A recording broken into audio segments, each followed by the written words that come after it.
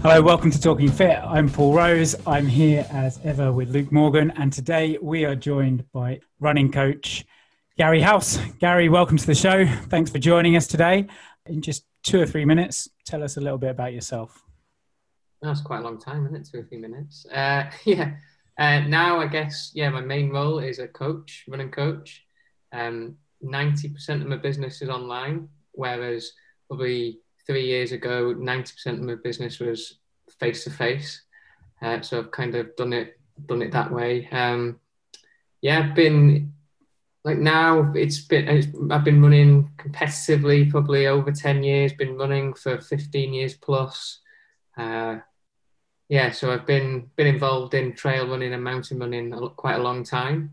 And I count myself lucky that I was involved in it kind of before social media took off and everything. And social media, even like I'm a late adopter to it. Like when you mention Instagram, like it was Facebook first. I didn't do Instagram for a long time. Things like that. And I guess again, I was lucky that I already had an established business before I did anything with social media. Whereas so it's not really been the driver to get business, if that makes sense. And that also gives me a bit more freedom to kind of do what I do, I think, as well. But I just enjoy, like I became kind of obsessed with the running and the training and the coaching and all that kind of thing. It gave me a way out of what I was doing currently, and just worked hard at making sure I could not go back to what I was doing really. And now it's just a full-time career. So what led you to trail and mountain running as opposed to road running? Did you start with the roads and transition, or is it just a case of out in the middle of nowhere and went straight to the hills? Yeah, a little bit of mixture of a few things. Like location was a big thing because I'm in North Wales. So even where I am now, I would have to drive 15 minutes to find somewhere flat. So that plays a bit of a part. But if I was being honest, I did enter like my first race and I was shit. And coming from like a football background, I played a lot of football and our team was always pretty good. I was bang average, but the rest of my team was very good. Yeah, so I was used to kind of like winning stuff and being good. And at that age, 20, you think you're fit. So when you get your ass handed to you by like a 60-year-old with his drawstring hanging out of his old shorts, it was quite humbling, I guess. Just the same as everyone else. But I entered a little fell race, which was local, which was about 4 miles, and I seemed to do better at that. Still not very good. It was only when I did an ultra marathon on the trails that I finished a bit higher up, and it kind of coupled with the fact of like I started reading books about technique and all the usual kind of the born to run side of things. I just entered an ultra marathon for charity and finished something like 7th. So when you've been faced with finishing middle of the pack in a road race versus like 7th in an ultra, it was like an easy decision, to be honest. It was just purely ego, I think. I'm getting better at this longer stuff. And like the truth was, there was just less people in it, I think. It was easier to finish up there. There wasn't that many people doing them back then. I know it doesn't sound that long ago, but it was like trying to hunt down races on the dark web or something. You had to go in these weird forums and find an ultramarathon. So when I turned up and did okay, gave you a bit of an ego boost. Whereas if I ran a half marathon, I was just not very fast. Yeah. Even now, you're not going to get like thousands of people doing a 50 miler or 100 miler. If you get a couple hundred people in the field, and that's a busy. Yeah. When you get a big field in an ultramarathon, it's still not the same either, because it's all position, isn't it? It's not time. It's too like when like the first time you run 10K, the first time you run a half marathon, what's the first thing that you want to do immediately when you finish is, well, I need to beat that time, kind of thing. And that's either a good thing for you or sometimes it's not as well. Yeah, I just wasn't that interested in getting faster because quite quickly I knew, well, I'm not going to be the fastest, but maybe I could do better at the other stuff. Yeah. In the ultras and trails, you're racing other people more, aren't you? You're not just racing yourself and your own hopes and ambitions. and it allowed me just to take myself into the hills, like where I lived and things like that. And I was exploring more because I moved. What I'd done is I'd moved from Wales to Manchester, and that was a big driver. So there's obviously no hills, running around the canals and things. Then when I moved back to the area, I was exploring places that I'd lived for the first 20 years of my life that I'd never seen, just exploring the hills through running. And a lot of it was hiking and all that kind of stuff. But it was still, that was way better than just pounding the pavements and the canals in Manchester. So in terms of racing, what's your kind of background there? So you mentioned you started with a couple of road ones and weren't kind of middle of the pack, and then moved into the ultras and being a bit higher up. So yeah, I guess I did the same as everyone else did. I just entered. The story I keep telling everyone is the truth. I was running down the canal in Manchester just because I'd moved there for work, didn't have any money, but I like to keep fit kind of thing. I also like to have a drink and party at the weekend, so I would be kind of playing football 4 times a week with the lads and stuff like that. When I moved to Manchester, I didn't know anyone, didn't have any money, couldn't join a gym because I was skint. So I just started running down the canal in a pair of like Nike Air Max with the big bubbles and things like this in my football shorts.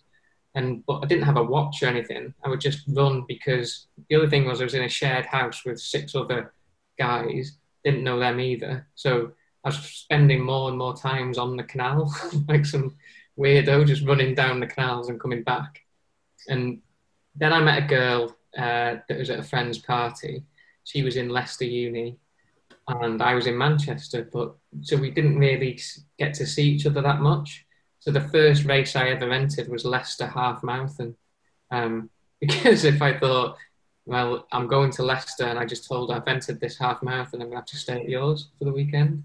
And that was it, which sounds a bit creepy now in our day and age, I guess. But like it was a good ending. Like now with Charlotte, we've been married and we've been together 14 years or whatever it is, 15 years, we've got kids. So yeah, it wasn't that creepy. So that was the first race. But it's the same as everyone kind of does. They might do a 10K or something like that. I did the half marathon. Yeah, it was pretty rubbish at it. But then, right, I better do a marathon. And you just think, I need to go a little bit longer, don't you? So I did the marathon, did Edinburgh Marathon. And again, for me, I thought I'd done well, kind of thing. And I did do well. I was trained, followed a put-out plan from a magazine, Runner's World, and all that kind of stuff that I talk about. Did the marathon, and then still didn't really know what I was doing. You're just following this plan blindly. And then for charity, I entered Ultra Marathon the same summer. And yeah, it was just someone had asked me to do it actually for this charity. Did it. That was London to Brighton, which doesn't run anymore, I don't think. But yeah, it was quite one of the first ultras on the scene, London to Brighton. And just did better at that than I had at the marathon. Like I said, I'd finished way higher. So all of a sudden I was like, well, I'm an ultra runner. I'm not a marathon runner or a half marathon runner. I must be an ultra runner because I was better at that. Yeah, and that just sparked something, I think. From that point, I was like, right, I want to get better. So my running was outweighing the drinking and stuff like this. So I was working in Manchester and the 2 lives didn't work. So...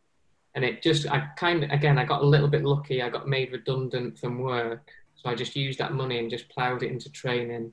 Probably took about 4 or 5 months of just learning, going on different courses, spent some time with people.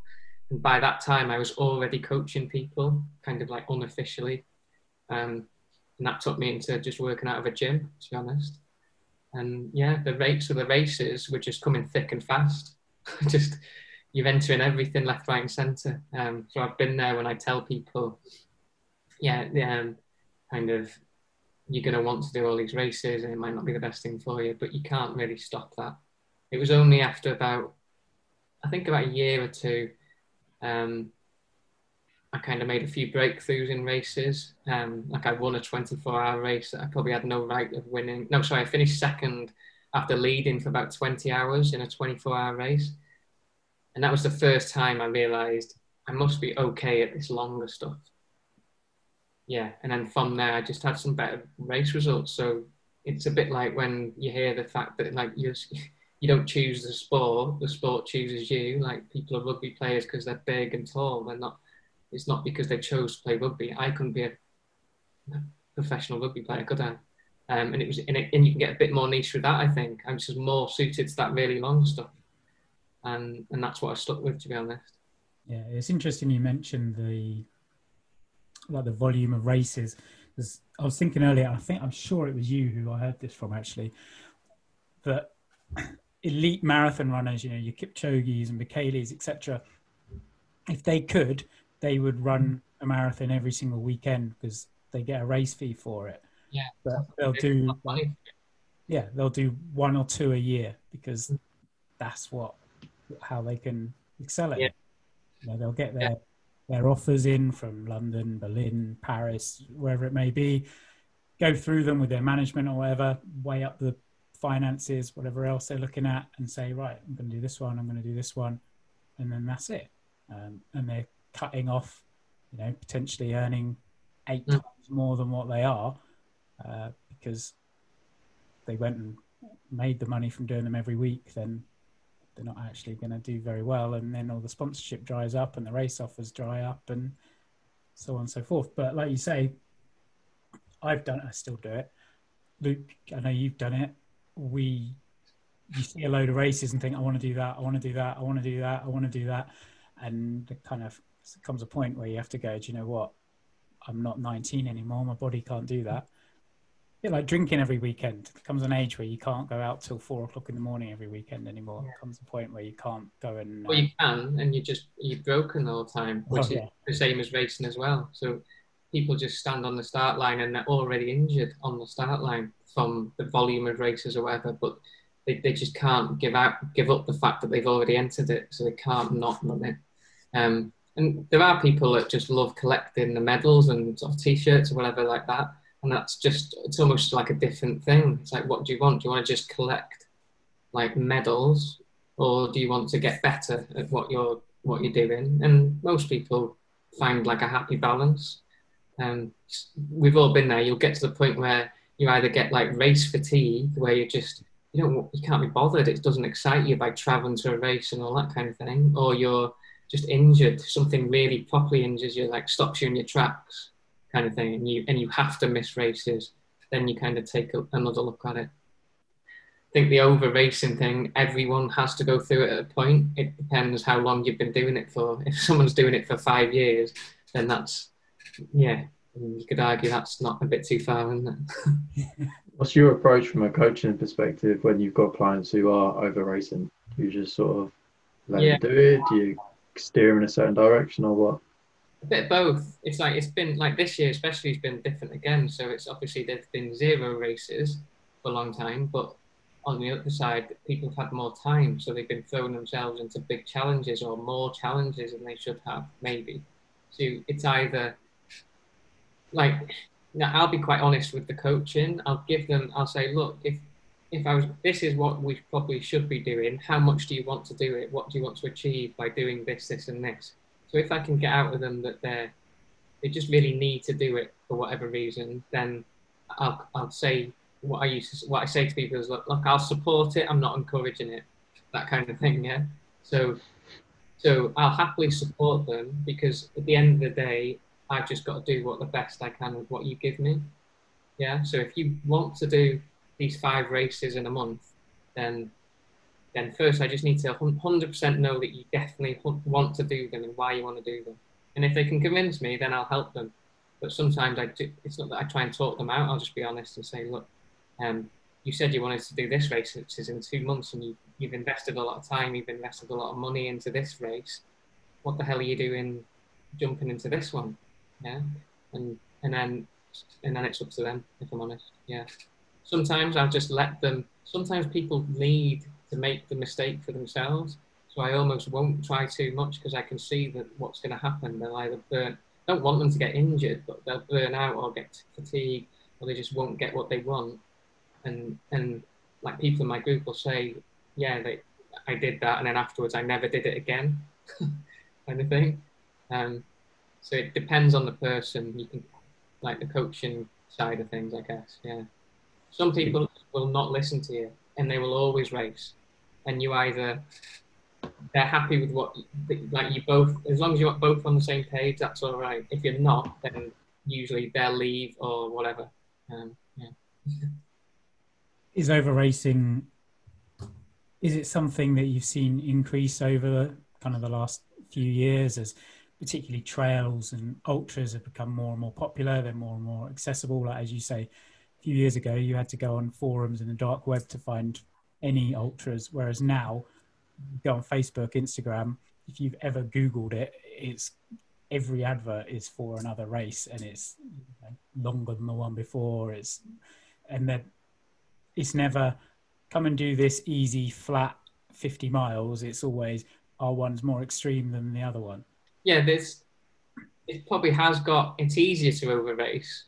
That's one thing. But then again, it's now that people are racing for different reasons again. Like when you first start, like if I first started coaching someone, they're usually either coaching just to get better, like I want to get better, or I want that kind of thing, or yes, I'm collecting medals essentially, or the experience of that race, which is fine.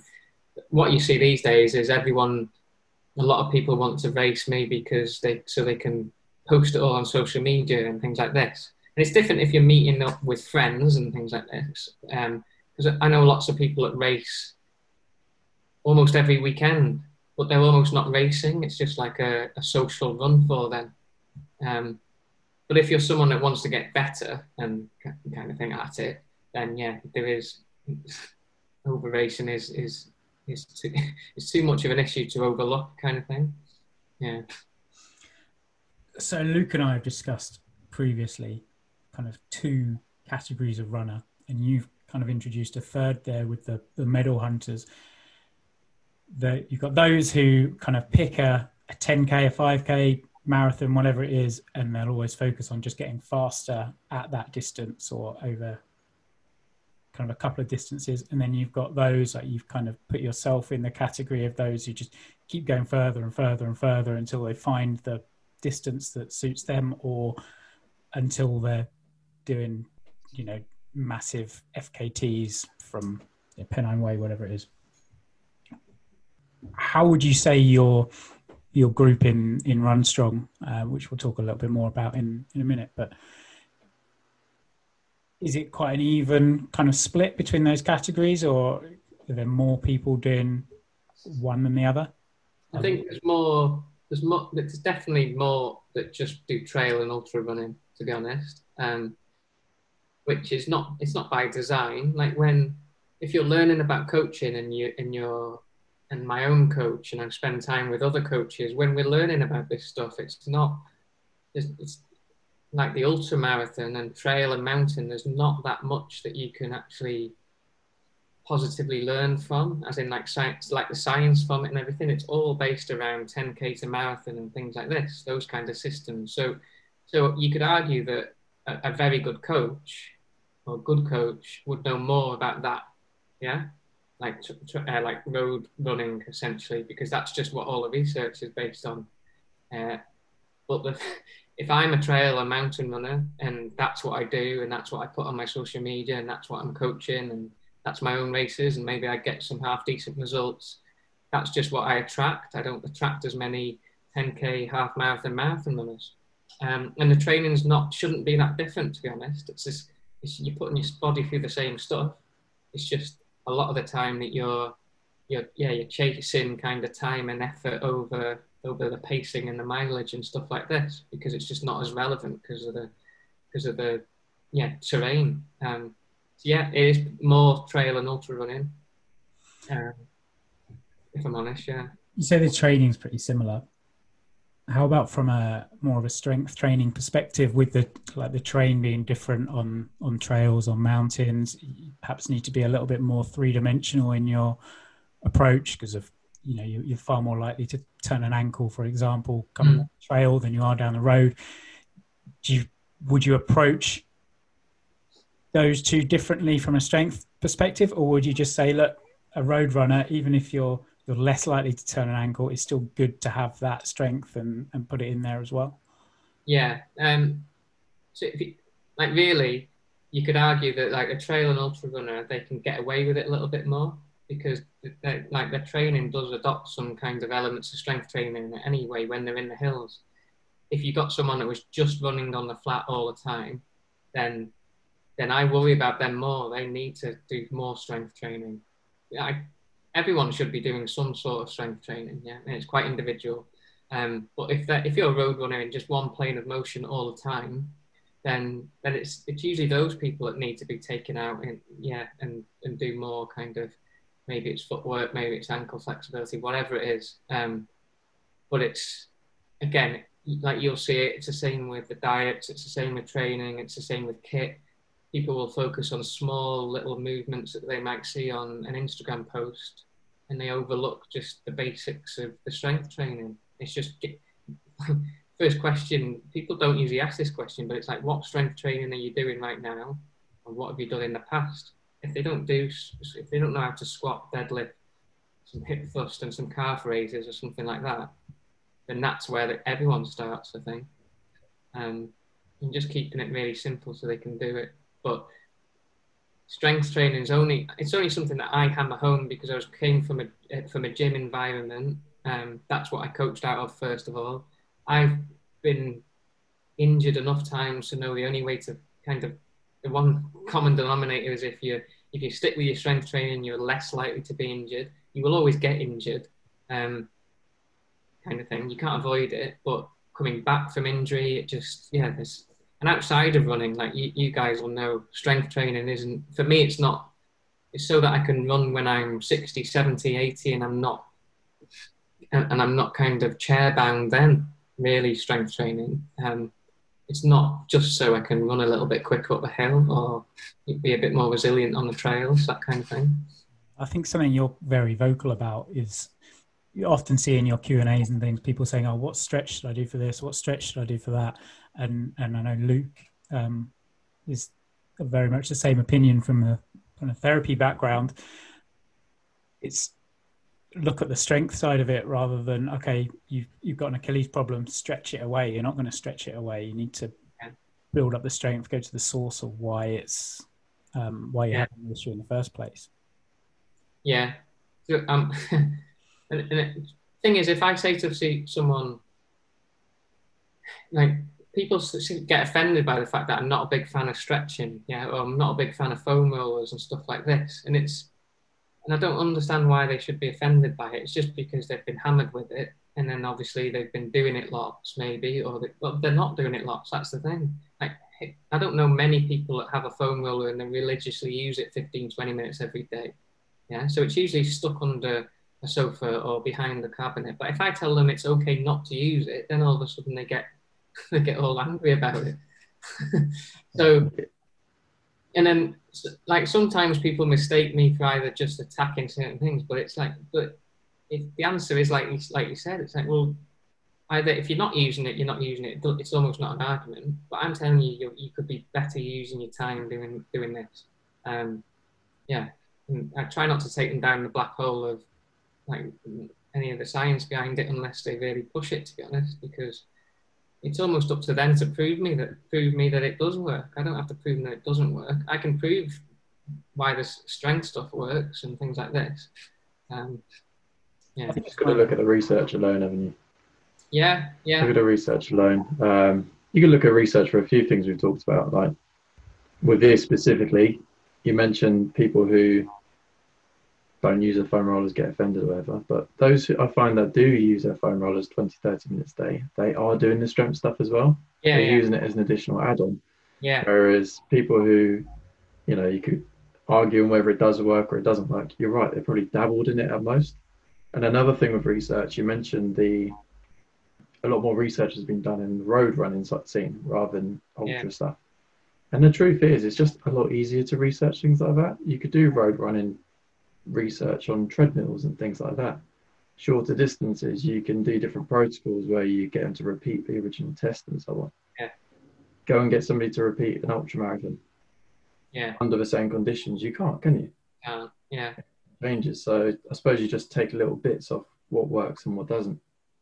And like, you're only training bodies, like you're training energy systems at the end of the day, whether you're on a hill or on your flat or whatever. So I'm in this little group of coaches that we all kind of work together and we share papers and things like this together, and it's quite interesting. So there's like two high level marathon coaches in this little WhatsApp group that I'm in, and they're like coaching like GB athletes and stuff.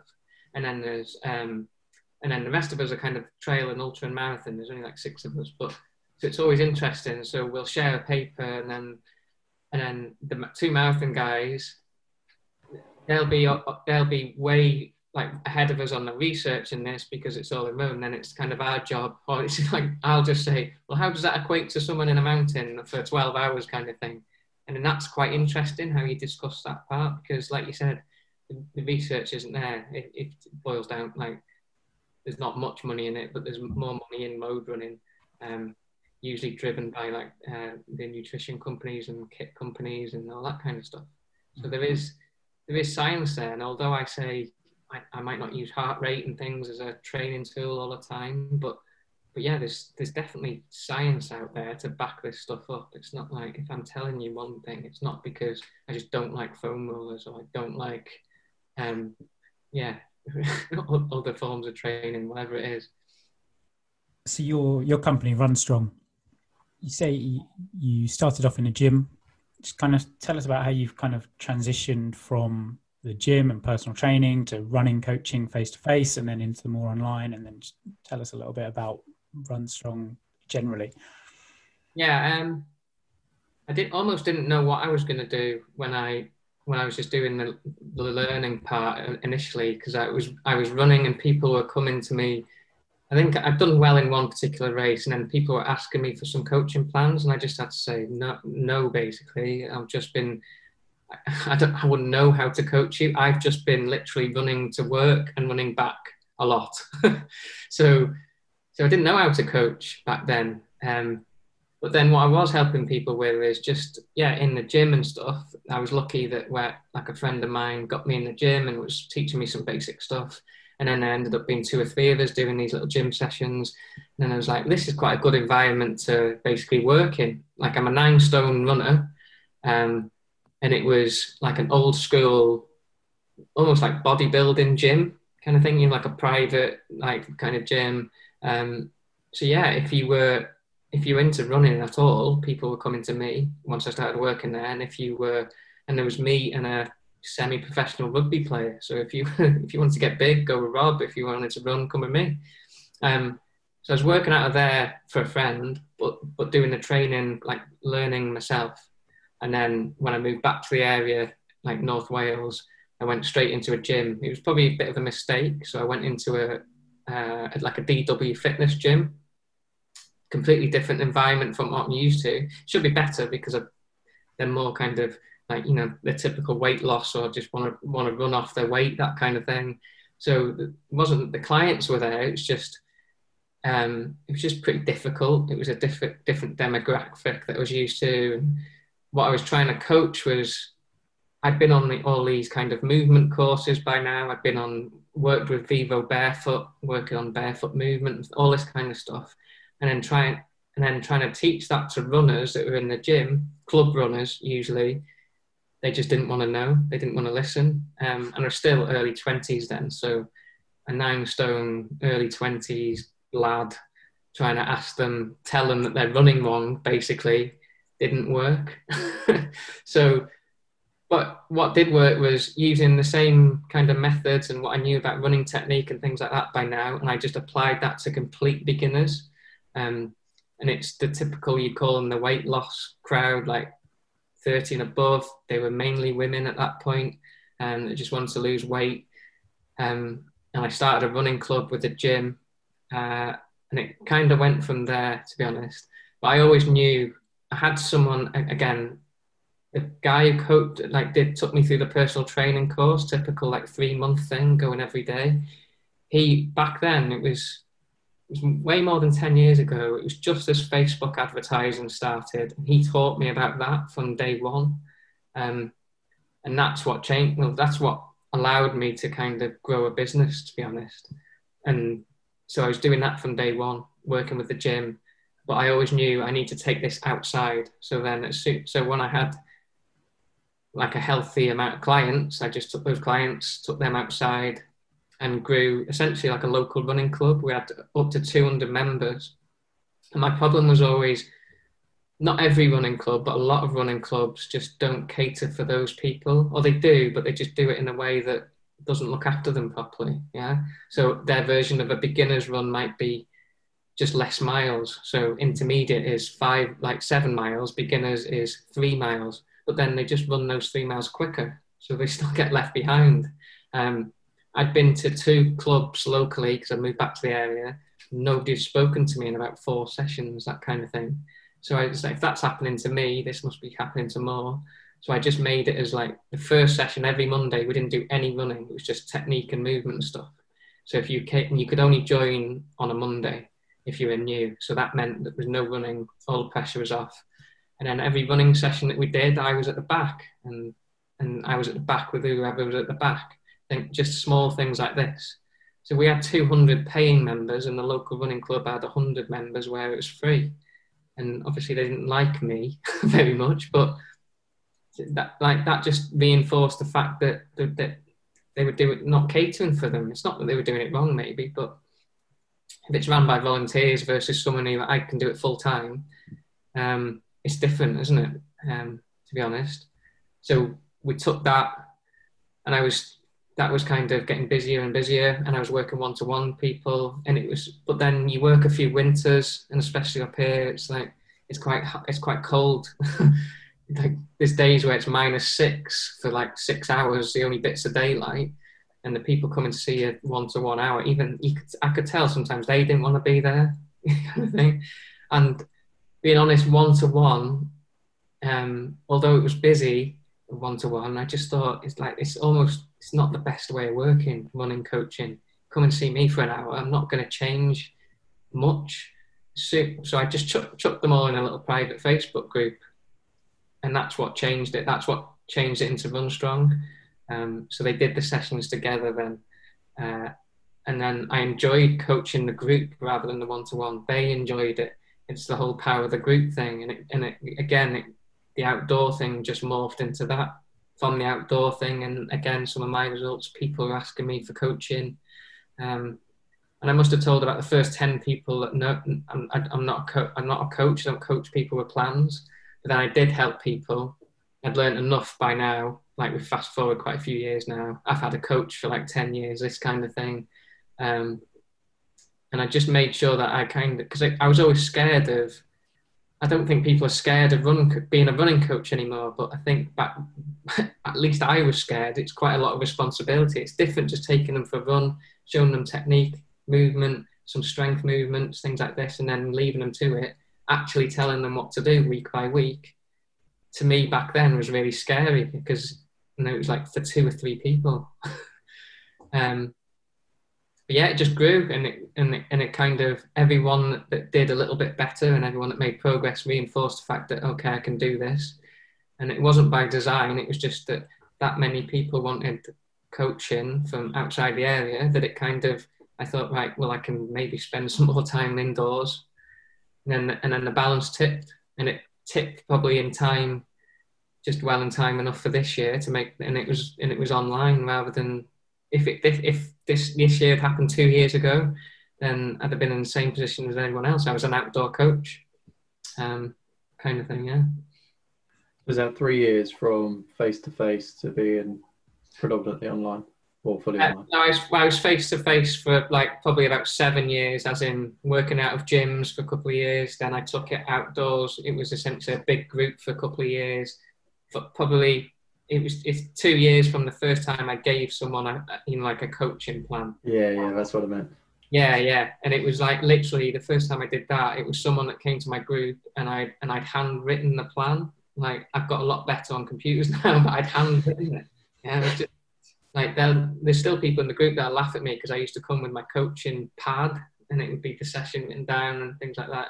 Like, so yeah. Then it's and then yeah, just on Word documents basically, and that's how it always worked. But then my coach, he always just gave me a PDF, so I didn't really. It's only recently, like Paul, now I've gone to like an app kind of thing. I think that's just like fitness in general. You don't want to spend your time on computers. You want to spend your time doing stuff. And I know for me, I like to write things down rather than me too. Like if I'm thinking, I've just got papers that have written everything down. If I'm thinking up a session plan or something, I'm sitting there with a pen and paper, writing something down, scribbling it out. I don't want to sit there typing, and I don't know, there's something about it. I'm just old fashioned. But. No. Well, it's still definitely value in writing stuff down, whether you're journaling or setting up your own session or writing down what you did in the gym, that kind of thing. Like you two will know, how often do people track what they do in the gym? Yeah, that was one of the things that were taught to me quite early on. And I'm not a weightlifter or anything like that, but if I went to the gym when I was going to a gym, like the physical gym rather than just in my garage, I'd take my notepad and just write it down afterwards, kind of thing. Or I'd at least write down what I was going to do. It's writing stuff down for me is how I work, I guess. I'm only just transitioning to this whole online thing. Paper's just a lot easier for GDPR. Like, who's gonna get away? It's fine. Don't worry about it, GDPR stuff. Yeah, I found in the garage a load of the old parquets from like when I was back. I don't even know if you need parquets anymore because were they older than 7 years? Get rid of them. Yeah, some of them were. Yeah, and I was looking through some of the names and I was thinking, Christ, I couldn't stand that person. What a knobhead that was, and all this kind of thing. Because I was just working with anyone and everyone by then. Whereas I can, like business kind of thing. I make it sound like it's just kind of. It's just morphed its way, but like I've had a business coach all the way through it, from a friend of a friend, and he coaches business and mindset and stuff like that. So that self-development side, like over the years, has been a massive part of like I didn't know anything about business or anything like that. All I knew is knocking on doors and handing out flyers was getting me nowhere. So he was always the driver behind the actual business side of things. So the club now, you've got over 200 people online. Was it 230, 240? I think last time I kind of went, I wonder how many people are in here. Yeah, so some of them are like from my old local group. That the local group that I run now is I literally just volunteer once a week because I just couldn't keep them both. And I said, look, I'll just run with you once a week, coach you, and they don't pay anything. But there is about between 190 and 200, basically paying members in the group. Yeah. So there is a massive kind of variance between the kind of people that are posting in there as well, though. It's not all people going. Like you've got I can't remember his name now, Rob, who did the FKT. Yeah. Offers Dyke. So. Yeah, like self-supported offers Dyke. Yeah. But then you've got other people who are going, oh, great, I've just run my first 10K today. And it's going from first 10K to an FKT on 200 odd mile course is a massive, massive variance. Yeah. But I think I like to have those kind of mixed ability groups because the people at the higher level, if you like, kind of give people at the lower level something to aspire to, someone they might not ever want to reach that level, but it just lets them know that it is possible. But at the other end of it, the people at the top kind of sometimes you just need something to keep you a little bit more humble and something to go, oh yeah, I remember when I was doing that. And yes, it works well. Yeah, I think that's just, if you have that wide range of people, that almost gives me confidence. Being honest, it just gives me some confidence that I know what I'm doing because I can coach that person just as well as I can coach someone a lot further down the line. Plus the fact that you can all be in the same group and you can all celebrate each other's wins, whether it's I've just ran a mile today or I've just ran 100 miles. That's what I'm most pleased about, with kind of thing. If I just coach 10K runners that wanted to get fast, it's a very competitive kind of environment to be in. And yes, you probably need that to be the best 10K runner that you will ever be. But that's just not what I coach. So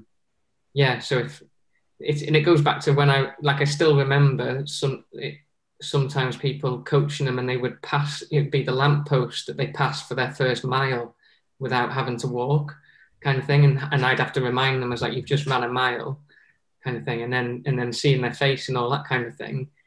Moving on to online, that's what I didn't want to lose. I didn't want to lose being with those kind of people. And it still frustrates me a little bit that out of all the 200 people, I don't get to meet everyone quite a lot. So that's why I try and show my face as much as I can in the group and things like that. And it's not that everyone has to be in the group all the time, but I just think that that's how I work. I like to get the feedback of people as well. So like, and there's all wide ranging. There's people that know a lot more about different subjects and things like me. Like, I've seen you throw a kettlebell around and stuff like this. Like, if I can show people and tell people how to use a kettlebell, but at the same time, we've got people in the group that know way more than me about different subjects in the same area. And that's what I like as well. And I've got no problems with just saying, like, I'll just tag someone in and say, like, Stu the physio, ask Stu, kind of thing. Like, I'm giving out advice, but then I've got physios in my group, kind of thing. So it's like, yeah, I can give you this advice, but here's Stu or whatever. Yeah. Nice having that versatility as well, isn't it? Because in any sport, not just in running, but there's probably quite a few people who work just with a niche selection of people. Yeah. And they may be very good in that selection. Yeah. But as soon as you get them to work with a different population, it just all falls apart. Yeah. I think there's different kinds of coaches, I guess, isn't there? There's like I like seeing when people are making progress, but I also like hearing the stories when people have just had a better week at work or something like that because of the training. Like, the racing and the results and stuff is great, but yeah, even I like stories. So if someone tells me that, if they have the confidence to tell me, look, I haven't done the plan for a month, but I did this, this, and this, and this, and it was great, and I feel good, and all that kind of thing, then that's fine. I'm not that much of a. There are some people need a coach, I guess, just to like text them every 5 minutes. Have you done this session? You did this session wrong, and all that kind of stuff. It's just not quite the way I work, which is it's different, I guess. And then, like you said, it allows me to enjoy a wider range of people coming to me then. Yeah. I know for me, when I started out with personal training, I was like, right, I'm going to work with Olympians, I'm going to work with professional athletes. And I think well, first of all, you don't realize how few and far between Olympians and like elite athletes actually are. And then, like you say, it's really boring. When I have done that, plus they don't want to pay for your service either. Yeah. But you've got someone else saying, oh no, we don't want them doing that. Just show them this bit. And you just end up doing this really dull, basic stuff all the time. And it's so much more interesting, in my opinion, working with normal people and seeing them just improve and grow into themselves and do things they perhaps didn't realize or didn't believe they could do, and see the mindset change as well. Whereas you're working with an Olympian, their mindset is very much set from the start. It's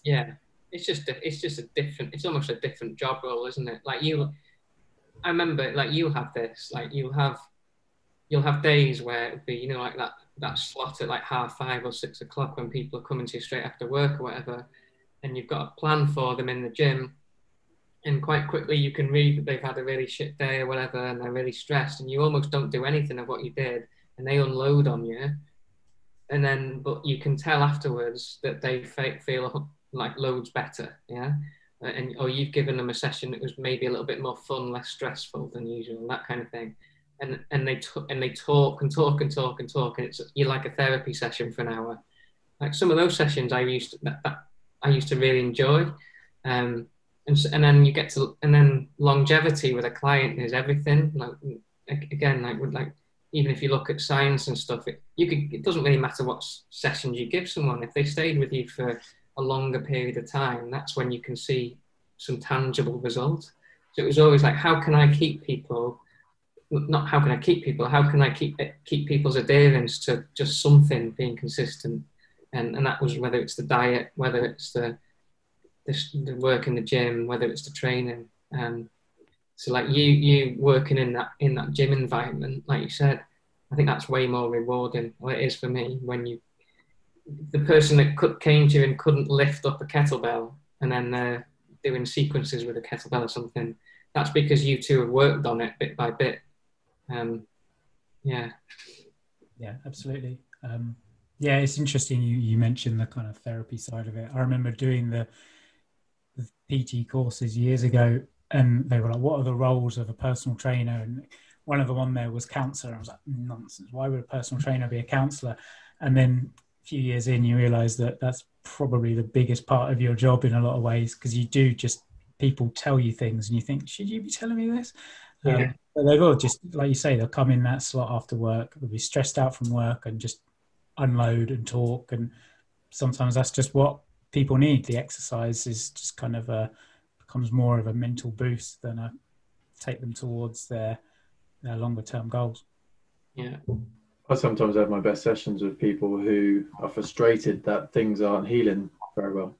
So they'll come in 3-4 weeks, sometimes 5-6 weeks after an injury just isn't going away. And I can tell from the moment they walk through the door that they're a little bit pissed off with me. Yeah. And sometimes I'll get more out of that session between us because they're actually dealing with that confrontation side of things. Yeah. They've probably been questioning for a few weeks, why isn't this working? Why isn't this working? And then because they're frustrated, they're more open about what they're really doing. Yeah. And they give you the detail that they never did, no matter how much I asked them week 1 and 2. Yeah. And quite often I'll get a message a few days later, like, I've been doing this, thanks for the sort of either kick up the arse or, thanks for the encouragement, whatever it is. But there's a lot to be had with those frustrating sessions. Yeah. Like if you're, I guess it's like for you especially, it's like when if you work in a bank or whatever, like you only see people when they're broken, don't you? It's like nobody rings the bank to tell them they're doing a good job, kind of thing. So nobody's ringing you straight away, like or ringing Paul, like, I need some PT sessions to basically show how good you are. It's because they're overweight and they're knackered and all this kind of thing. So yeah, they're going to be frustrated because outside they're reading in Runner's World that if I do these 3 things for 3 minutes a day, then that'll be my Achilles fixed or something. And if I do it twice over a 2-week period, then that's it. That's fine. Yeah. How to run a 4-minute mile in 6 weeks? How to get a 6-pack in 8 weeks? And it's like, hang on a minute. You're taking Kipchoge. He could run a 4-minute mile before he did this. Yeah. It's not that and in running, it's not just hard work. It's it's not the hardest work in person. That doesn't make sense. It's if you look at triathletes, they're training 25-30 hours a week, aren't they, compared to a runner? You can't stress that much on a runner. So it's not just that, but it's being lost a little bit. People take little nuggets of everything and just try and do that instead of actually, they just hear what they want, whether it's, I guess, you in the gym or Luke or me. Sometimes people just hear what they want to hear and do that bit rather than follow through with everything. Which kind of brings me on quite nicely. You mentioned earlier Born to Run. And obviously the thing that Born to Run is famous for is everyone suddenly deciding they need to run in barefoot or in Vibrams on Vivos and all that kind of stuff. I've never really seen you talk much about barefoot stuff. I know you talk about using it for strength training and for walking, not so much for running. Just kind of give us tell us a bit about your view on kind of barefoot training, barefoot running.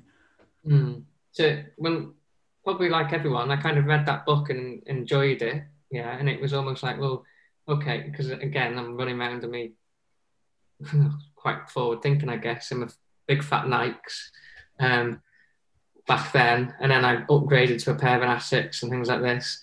But it makes sense to you at the time. Yeah, it's like an epiphany. Oh my God, all these Tara Manas are running X amount of distances and not eating and all this kind of thing.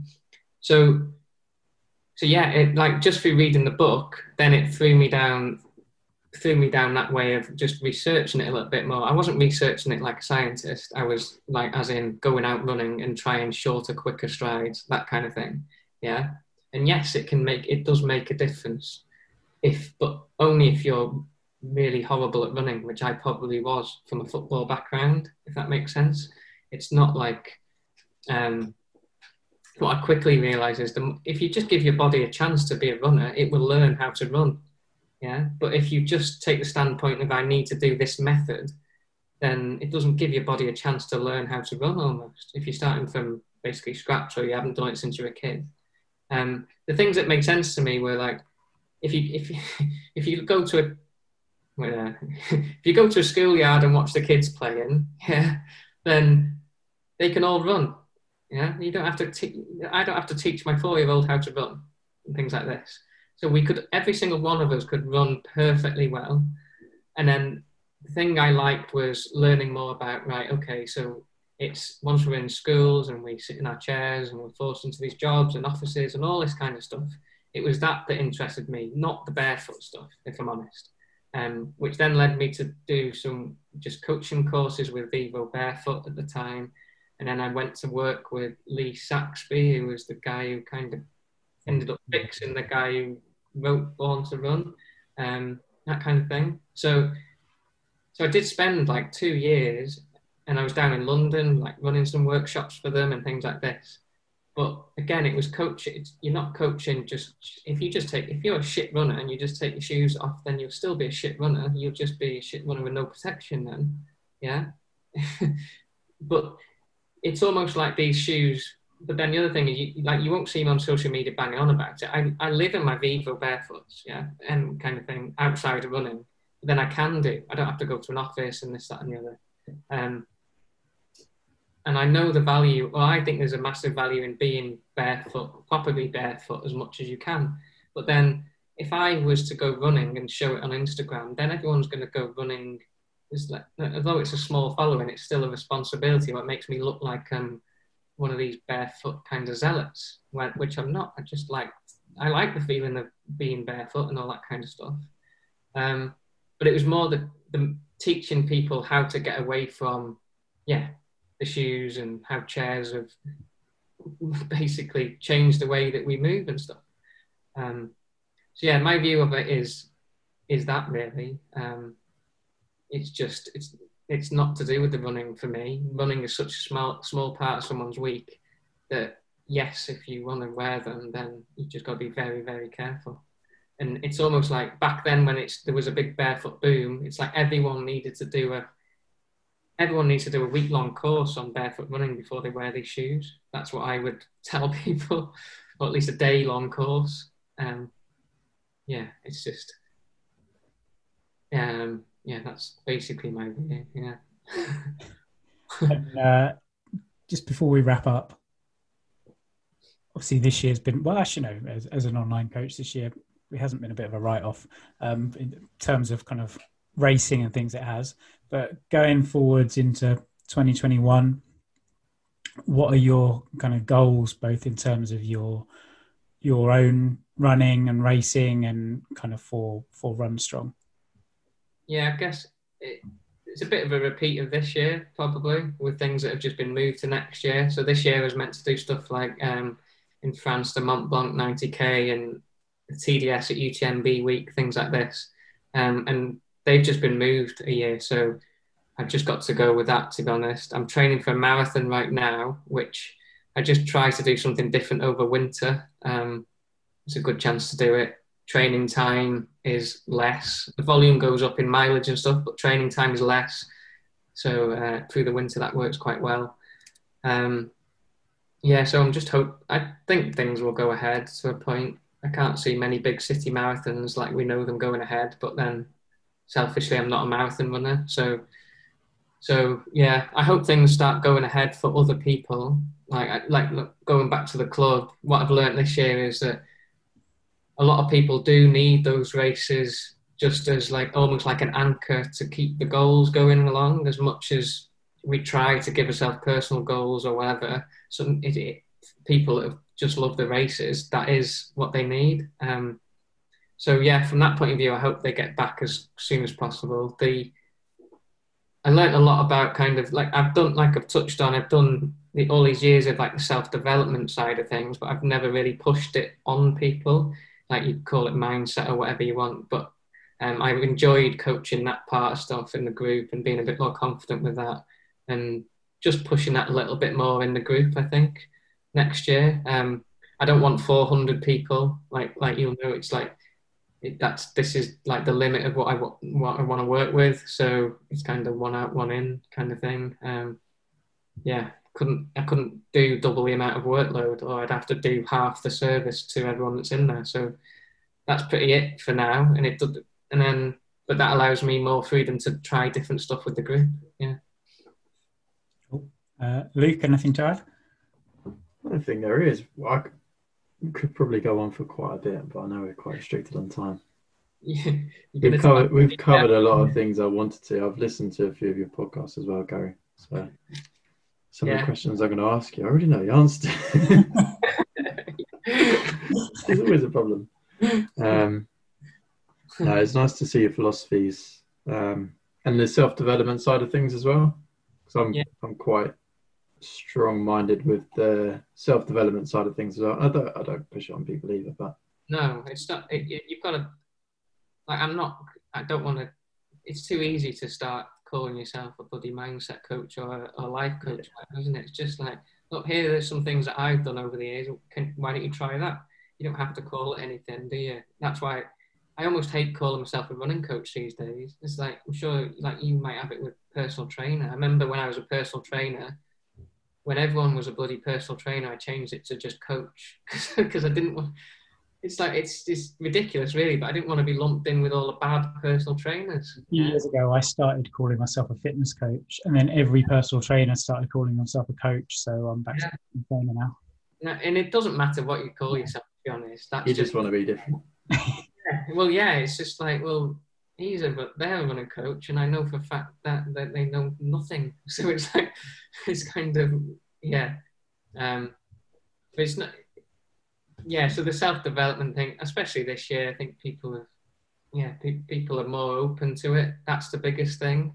If I'm not as scared of putting something in the group, because just more people are open to it, I think. Yeah, and it's not that you're saying you've got the answers to everything. Someone else might come back. Yeah, not at all. Yeah. It's just something which works for yourself. I've started feeding a little bit of it into social media.